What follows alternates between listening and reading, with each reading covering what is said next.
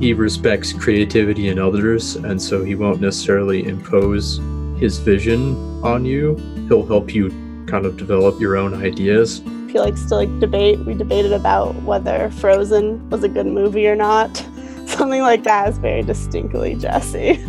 He's one of my favorite professors I've ever had. Having him just be there to talk to and make me at home really made me feel like I belonged.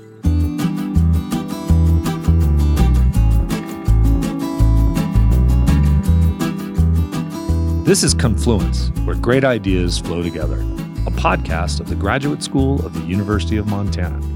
On Confluence, we explore the scenic rivers of knowledge that flow through our beautiful mountain campus. You just heard the voices of Jake Downs, Rosie Leone, and Fred Bunt, graduate students in computer science, talking about our featured guest for this episode, Dr. Jesse Johnson, chair of the Department of Computer Science, who has a great reputation as a mentor of graduate students. Every episode, we pick a poem or short passage about rivers for our guests to read. And for Jesse, we've chosen a famous passage from V.S. Naipaul's award-winning novel, A Bend in the River, which tells the story of Salim, an Indian Muslim trader who grows up on the east coast of Africa in an unnamed village. Always sailing up from the south from beyond the bend in the river were clumps of water hyacinths, dark floating islands on the dark river, bobbing over the rapids. It was as if the rain and river were tearing away the bush from the heart of the continent and floating it down to the ocean, incalculable miles away. But the water hyacinth was the fruit of the river alone. The tall lilac-colored flower had appeared only a few years before, and in the local language there was no word for it. The people still called it the new thing, or the new thing in the river, and to them it was another enemy. Its rubbery vines and leaves formed thick tangles of vegetation that adhered to the river banks and clogged up the waterways. It grew fast, faster than men could destroy it with the tools they had. The channels to the villages that had to be constantly cleared. Night and day the water hyacinth floated up from the south, seeding itself as it traveled. The passage might seem a strange match for a computer scientist, but Jesse has spent several years in Africa, where he witnessed at close quarters the complicated legacy of Western colonialism and some of its contemporary variants.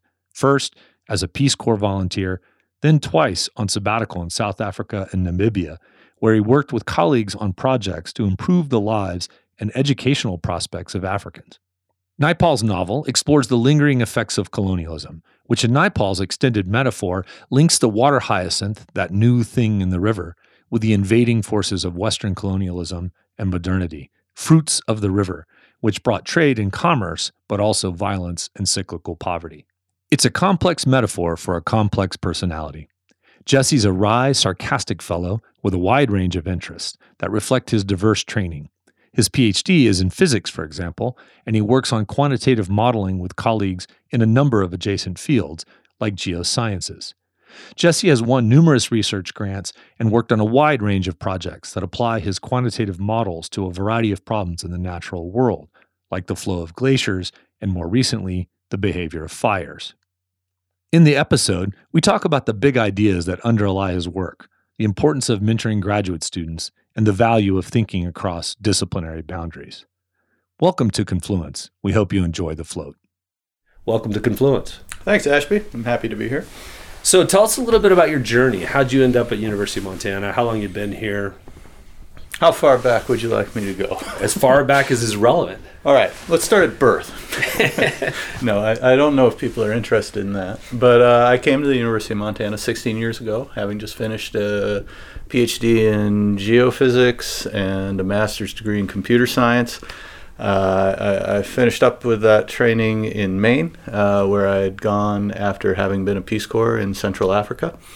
I came here primarily because I have a brother who came here and failed out of school. He spent most of his time drinking and skiing. And we've heard that story before. Yeah, he mentioned to me as I was looking for a job, Montana was pretty nice, and I had come to visit him when he was here.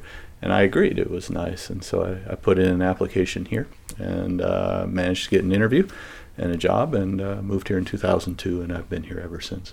So quality of life brings a lot of people here, and that's part of the story you're telling there, right? But then it's come to be the case that two of the key focal areas of your research are kind of Montana type things, right? You look at avalanches, you look at forest fires. We don't have, of course, any ice sheets up here, but we have glaciers. We have the glaciers, and a lot of that is the focal point of your research, especially lately. Big idea being the ways in which natural systems store energy and then how it's released. So tell us a little bit more about that. What is the kind of central idea underlying your research?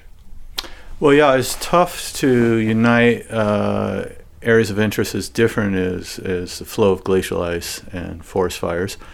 And some of it, I have to confess, is just convenience. Some of the best researchers in the state of Montana are studying fire effects and behavior, and I'm lucky enough to be working with them. So, I mean, that's almost like a social thing, not a science thing. Yeah. But I think there's a legitimate basis for me being credible in both areas, and it has to do with the way I approach the problem. And so let me spend some time trying to explain that. But most listeners are probably familiar with the second law of thermodynamics. And it's a pretty simple idea. The entropy of this universe is always increasing. Sometimes it's easy to say that as time's arrow only flies in one direction. Yeah. And it's one of these areas of science that is an organizing principle for the vast majority or all of the matter that is known in the universe. And it's one of those things you learn as a student. You can repeat back to your instructor in a superficial way, but you can spend the rest of your career contemplating the nuance and the meaning of it. So anyway, let's start there. We got the second law. We know the entropy is increasing. What does that mean? It means that high organization, high potential energy flows from the sun out to the planets where we're at, and is converted into waste heat. It's sort of a depressing kind of thing to contemplate. Is it depressing? Except for it makes flowers. Well, so. Right, but and I think you just hit it there. Is that the remarkable thing is that when we consider the process, it's not an equilibrium process, so that it isn't as simple as a photon comes and it turns to a long wavelength photon. A photon comes and it turns to waste heat. There are these structures that emerge along the way as the photon comes to the Earth and becomes waste heat. These intermediate structures are what are so fascinating to all of us. I mean, that's what life is, right? Yeah. We are a puzzle in the sense that we have this lower state entropically. The molecules in your body are extremely organized and orchestrated and well-structured and doing amazing things all the time. But somehow this leads to more entropy in the universe. But anyway, let's bring this back a little bit to my own research. Well, life is contrary to our understanding of entropy, but only temporarily. But there are other structures that function in a similar way. And those are the structures on this planet that accumulate usually potential energy in some form. So let's talk about one of the easiest. It might be snow falling on a hillside. The winter goes on, more snow accumulates. Eventually that snow releases its potential energy in the form of an avalanche. And but until it does, it's this kind of curiosity in the sense that it's not working in the direction of increasing entropy. It's lowering the entropy, and more potential energy is there, and then it releases. Well, if we think about that more deeply, I think there's a lot of things like that are physical, but are contrary to our superficial understanding of entropy. And two of them are the ice sheets in Antarctica and Greenland, and the chemical energy that is stored in the vegetation that grows on this planet. Right. And both represent a sort of a pool of energy that long-term can't be there because we know the second law is true. They're just an intermediate state of those photons that came down onto this planet. And the big question is how they're going to release their energy. Are they going to release it all at once? Yeah. And sea level next year is going to be a meter higher than it is today? Are they going to release it all at once, like the campfires that burned through California and killed so many people this summer? Or is it going to be a slow, consistent loss of that energy? Right. that's the big issue that I'm interested in, is in these systems that emerge as well organized and concentrated. Energy moves to waste heat. How quickly will they release their energy? I think that's the easiest way to say what I do, and that's the easiest way to unite ice sheets and fire, which are the two areas that I'm active in right now. Yeah, so when you say what you do, I want to drill down on that, because I think that's one of the fascinating things that goes on in your work. I know some of the collaboration you've done with Joel Harper in Greenland, where his group is doing the measurements, right? They're going out and designing a study to go down and get measurements of water flow, especially underneath the ice sheet. And then you're working on the analytical side of it, right? You're structuring the data and trying to... So talk us through that process. In other words, you need those people in the field that are doing it. You need to attach yourself to projects that are generating that data. Are you on the front end of the designs at all with that, or are you just only looking on the back end when the data comes in?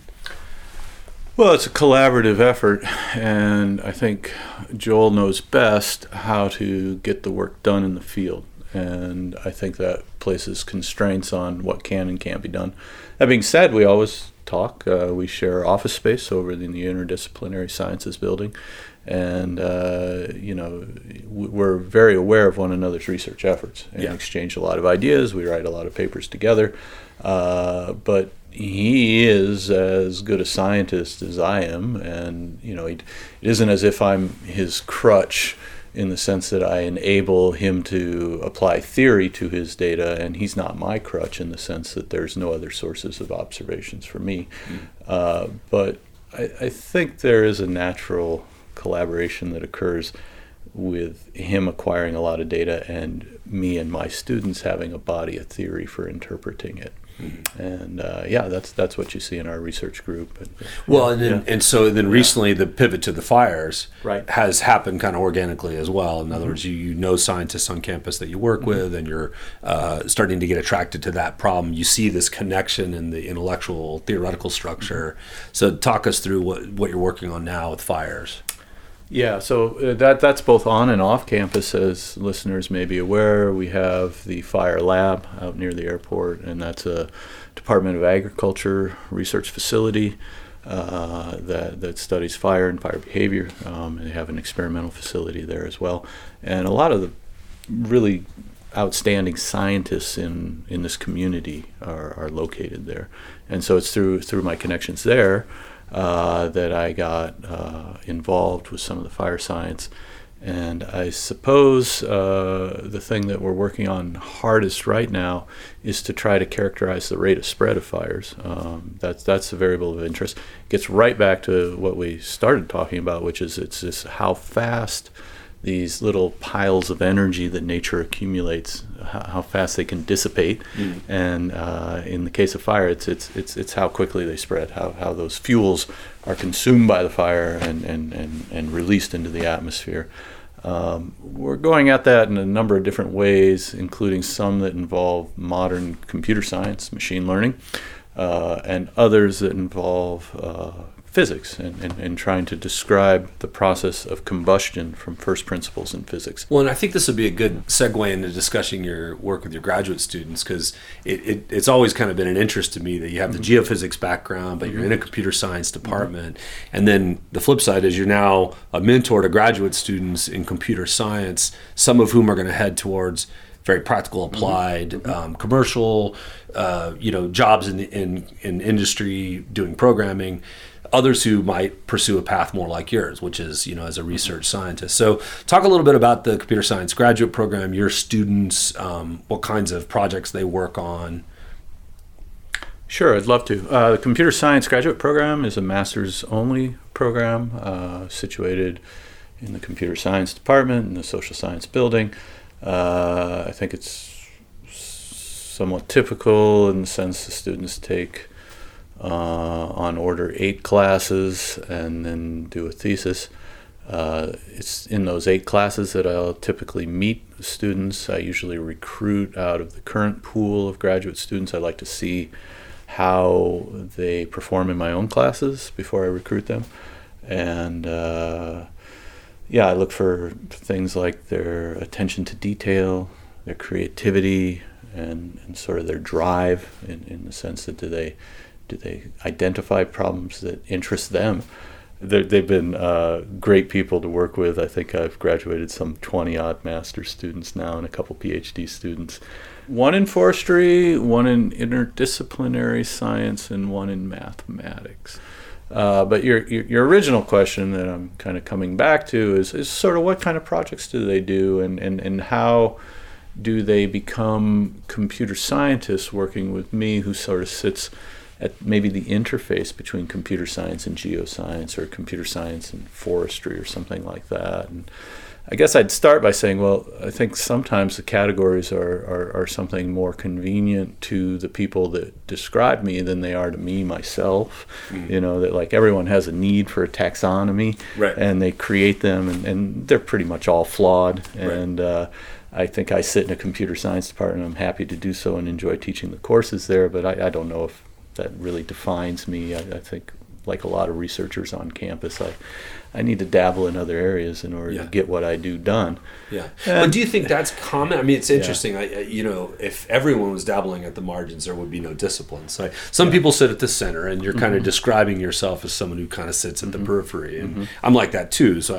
I'm very familiar with the problem, right? That if you're right at the core of computer science, what are you doing that's different from what you're doing? In other words, what would a computer science professor who's at the core? They're just doing quantitative analysis, quantitative projects that don't have applied theoretical or scientific impact.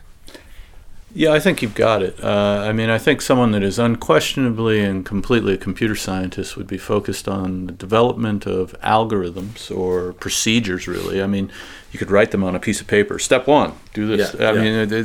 People, I think, get too consumed with the idea of, well, there's this language that you use, and you have to use a programming language, and these ideas are independent of language, right? You just formulate them, and there might be some mathematics involved, but you just write a sequence of steps for processing data.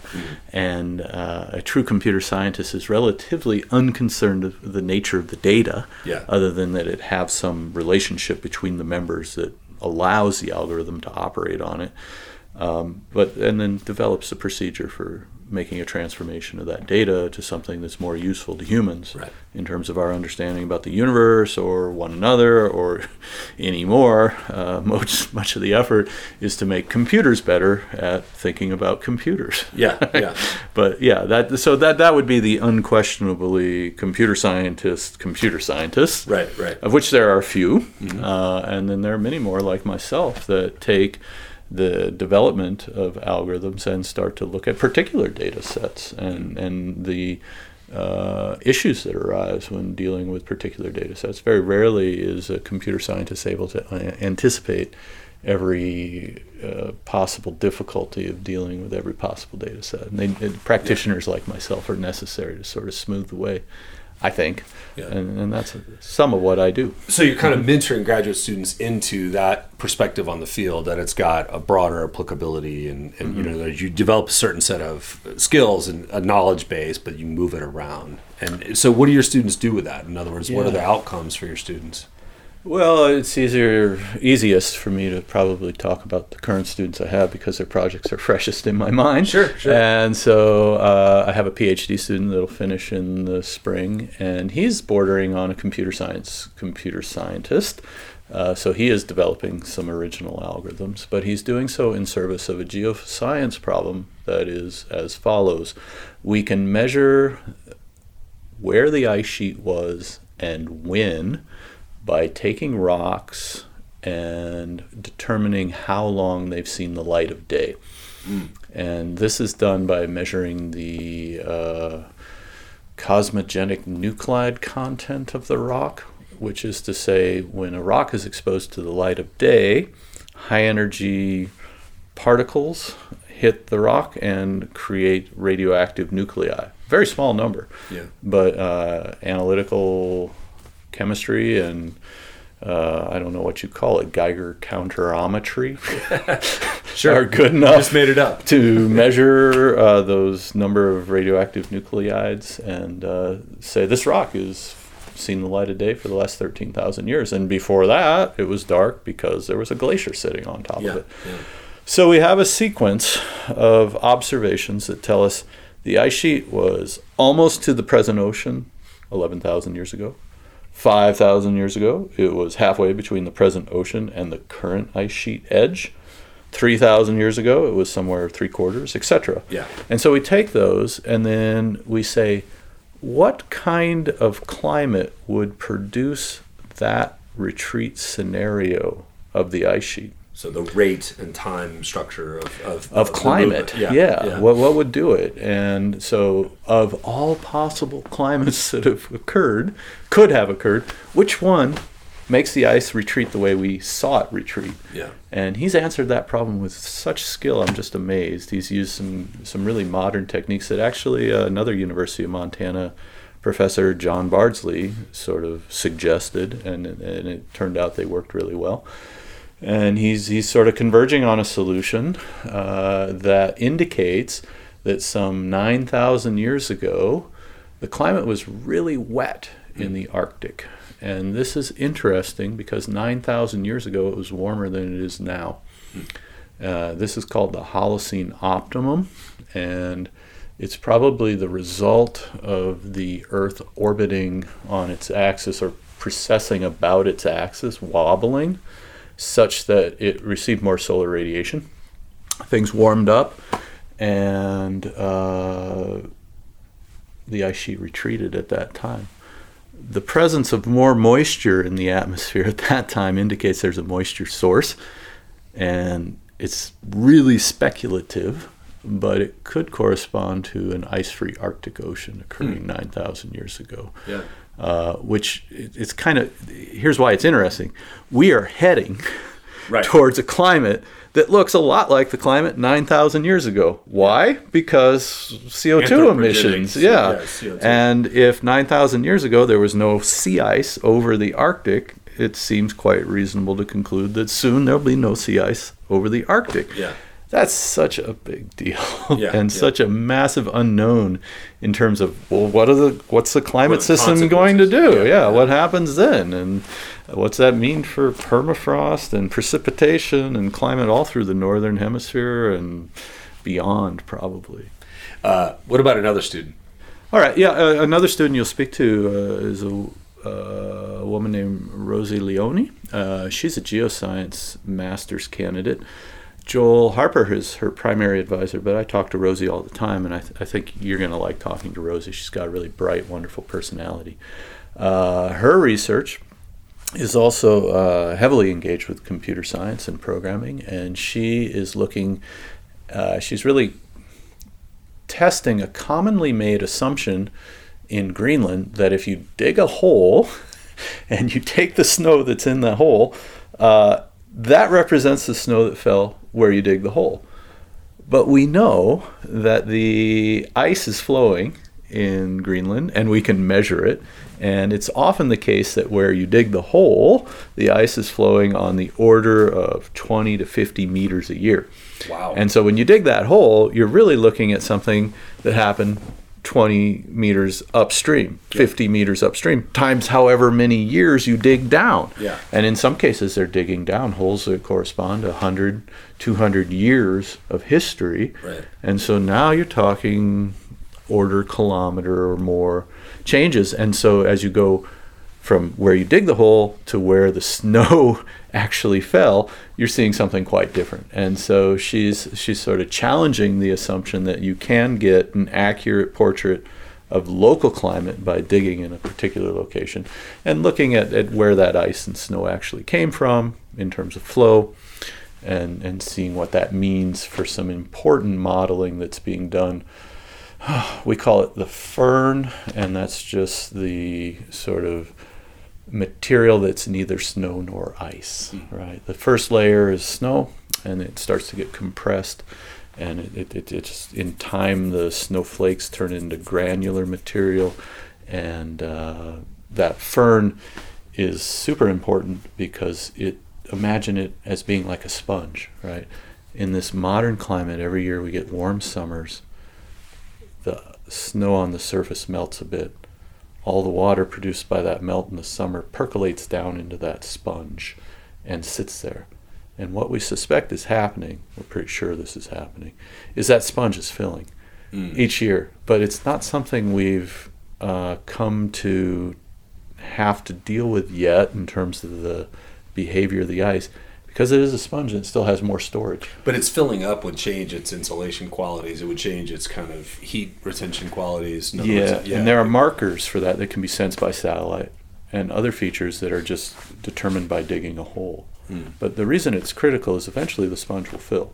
If present trends continue, that layer of snow on top of the ice sheet that's some 100, 200 meters thick will fill with liquid water. Subsequent melt will run right off the ice sheet. And when water runs across an ice sheet, there's an exchange of heat and energy that will promote the decay of the ice it runs across, and also just go right out into the ocean. And so this is a day that many of us in this field are concerned. It's going to come soon, and when it comes, we don't know what's going to happen. Another student? Let's see. So we got Jake and Rosie, and I was going to talk a little bit about Eric, who's a new student. He comes from a math background. He's returning to school in order to get a master's in computer science. I think he's already got a master's in math. He's working on the fire side, so I thought he'd be fun to talk to. He's just getting started, but he's very interested in the rate of spread of the fires.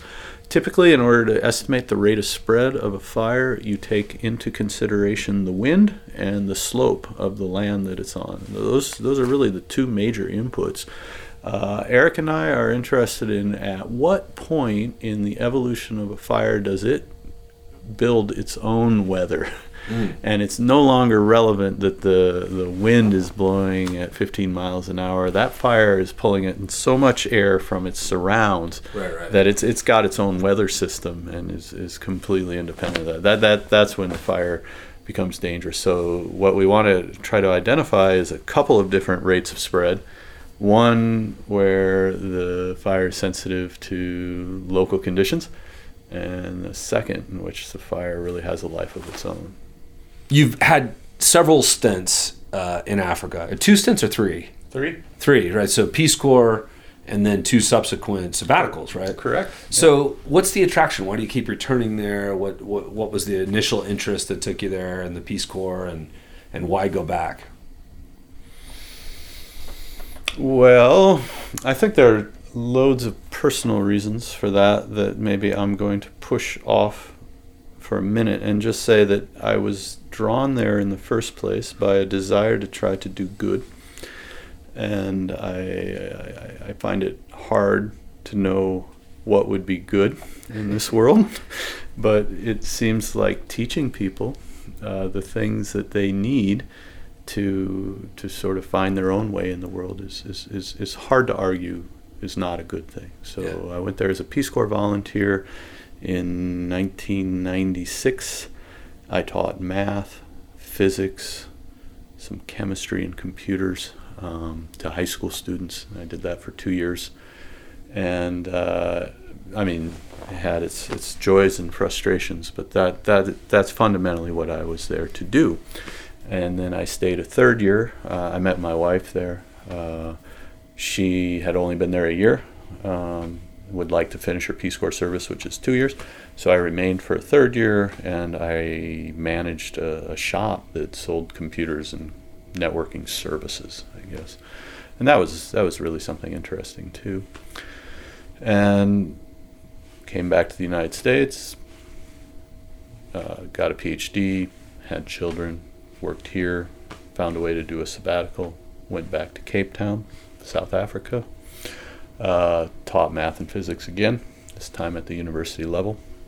My basic belief that is a good thing did not change. I in the interim, which was almost 10 years, I'd sort of convinced myself that if I gave it another effort, I might get it right the second time around. It was easy the second time around. Cape Town's a very elite university in Africa, and so I was blessed with really good students, and it was easy to feel like I was getting something done. But as any teacher will tell you, I think that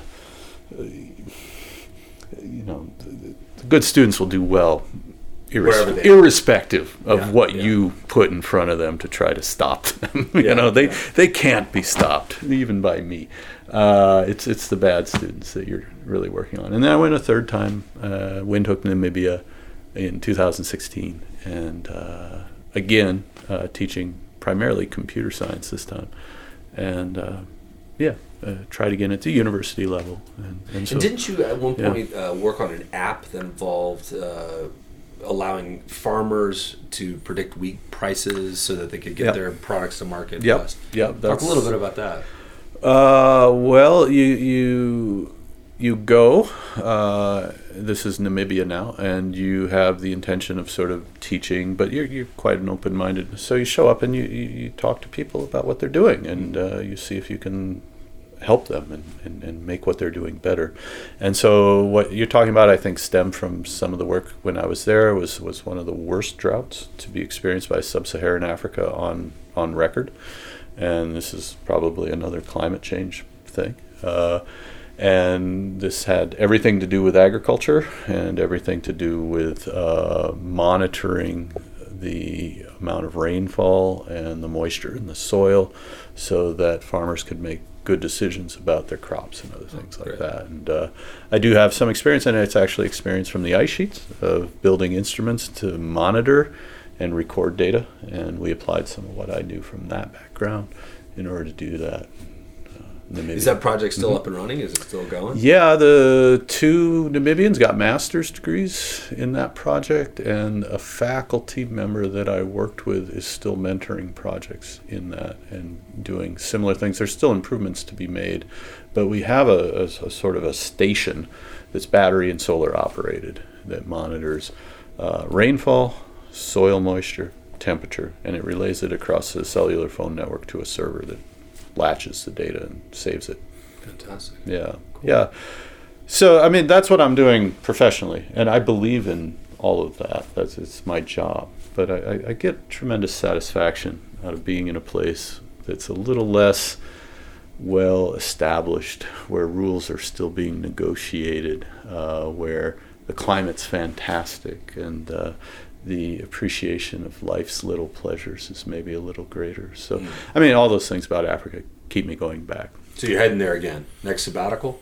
Yeah, we'll see. I've got two sons, and they won't be done with high school until 2021.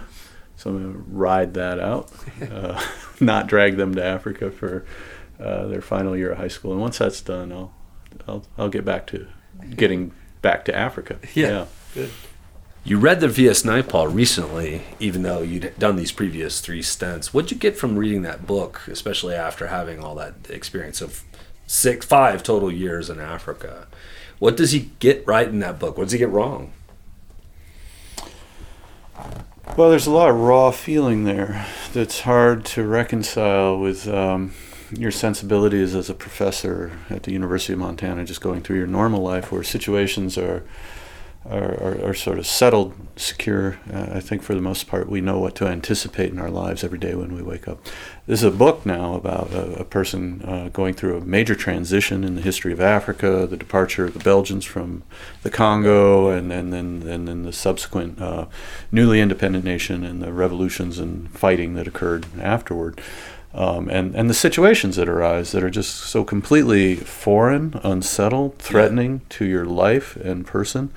And I think for me, I read that book when I was 23 or 4, first time in Africa, and it really resonated, and I forgot. And it digs up all those old feelings and those memories of being in a situation where the contours of your daily life were heavily influenced by things like having malaria or having something terrible, a crime happen to one of your friends, and just trying to process that and the unpredictability of life. So I think maybe that answers your question. That for me, the book took me back to those feelings and sort of validated them in a way, because when you think back on those times, from the context of your relatively comfortable life, they seem dreamlike and foreign, but like a book like that can really dig them up and validate them. All right, so we're going to finish with some quick hitters. Last book you read? Bringing Up the Bodies, Hilary Mantel. Great book, Henry VIII. What's your shadow profession? The thing you always thought you'd be good at? I don't know.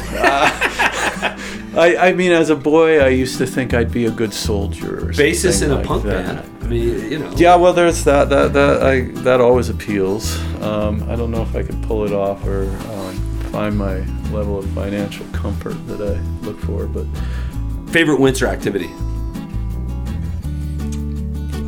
I like sleeping. It's a quiet time of contemplation, and that contemplation can take me right out of a conscious state Yeah. so easily, and it feels so good. Bitterroot or Clark Fork? Clark Fork. Morning or night? Morning. Sunrise or sunset? Well, sunrise. It happens in the morning. Bitterroots, Pintlers, or Missions? Missions. Yellowstone or Glacier? Glacier. Winter or summer? Winter. Thank you, Jesse, for taking some time with us. Thank you for having me. It's been a pleasure. We hope you enjoyed your time floating on the river of knowledge with us. If you enjoyed this episode, give us a like on SoundCloud and stop by the University of Montana Grad School website at www.umt.edu/grad for more episodes and videos highlighting our amazing graduate students.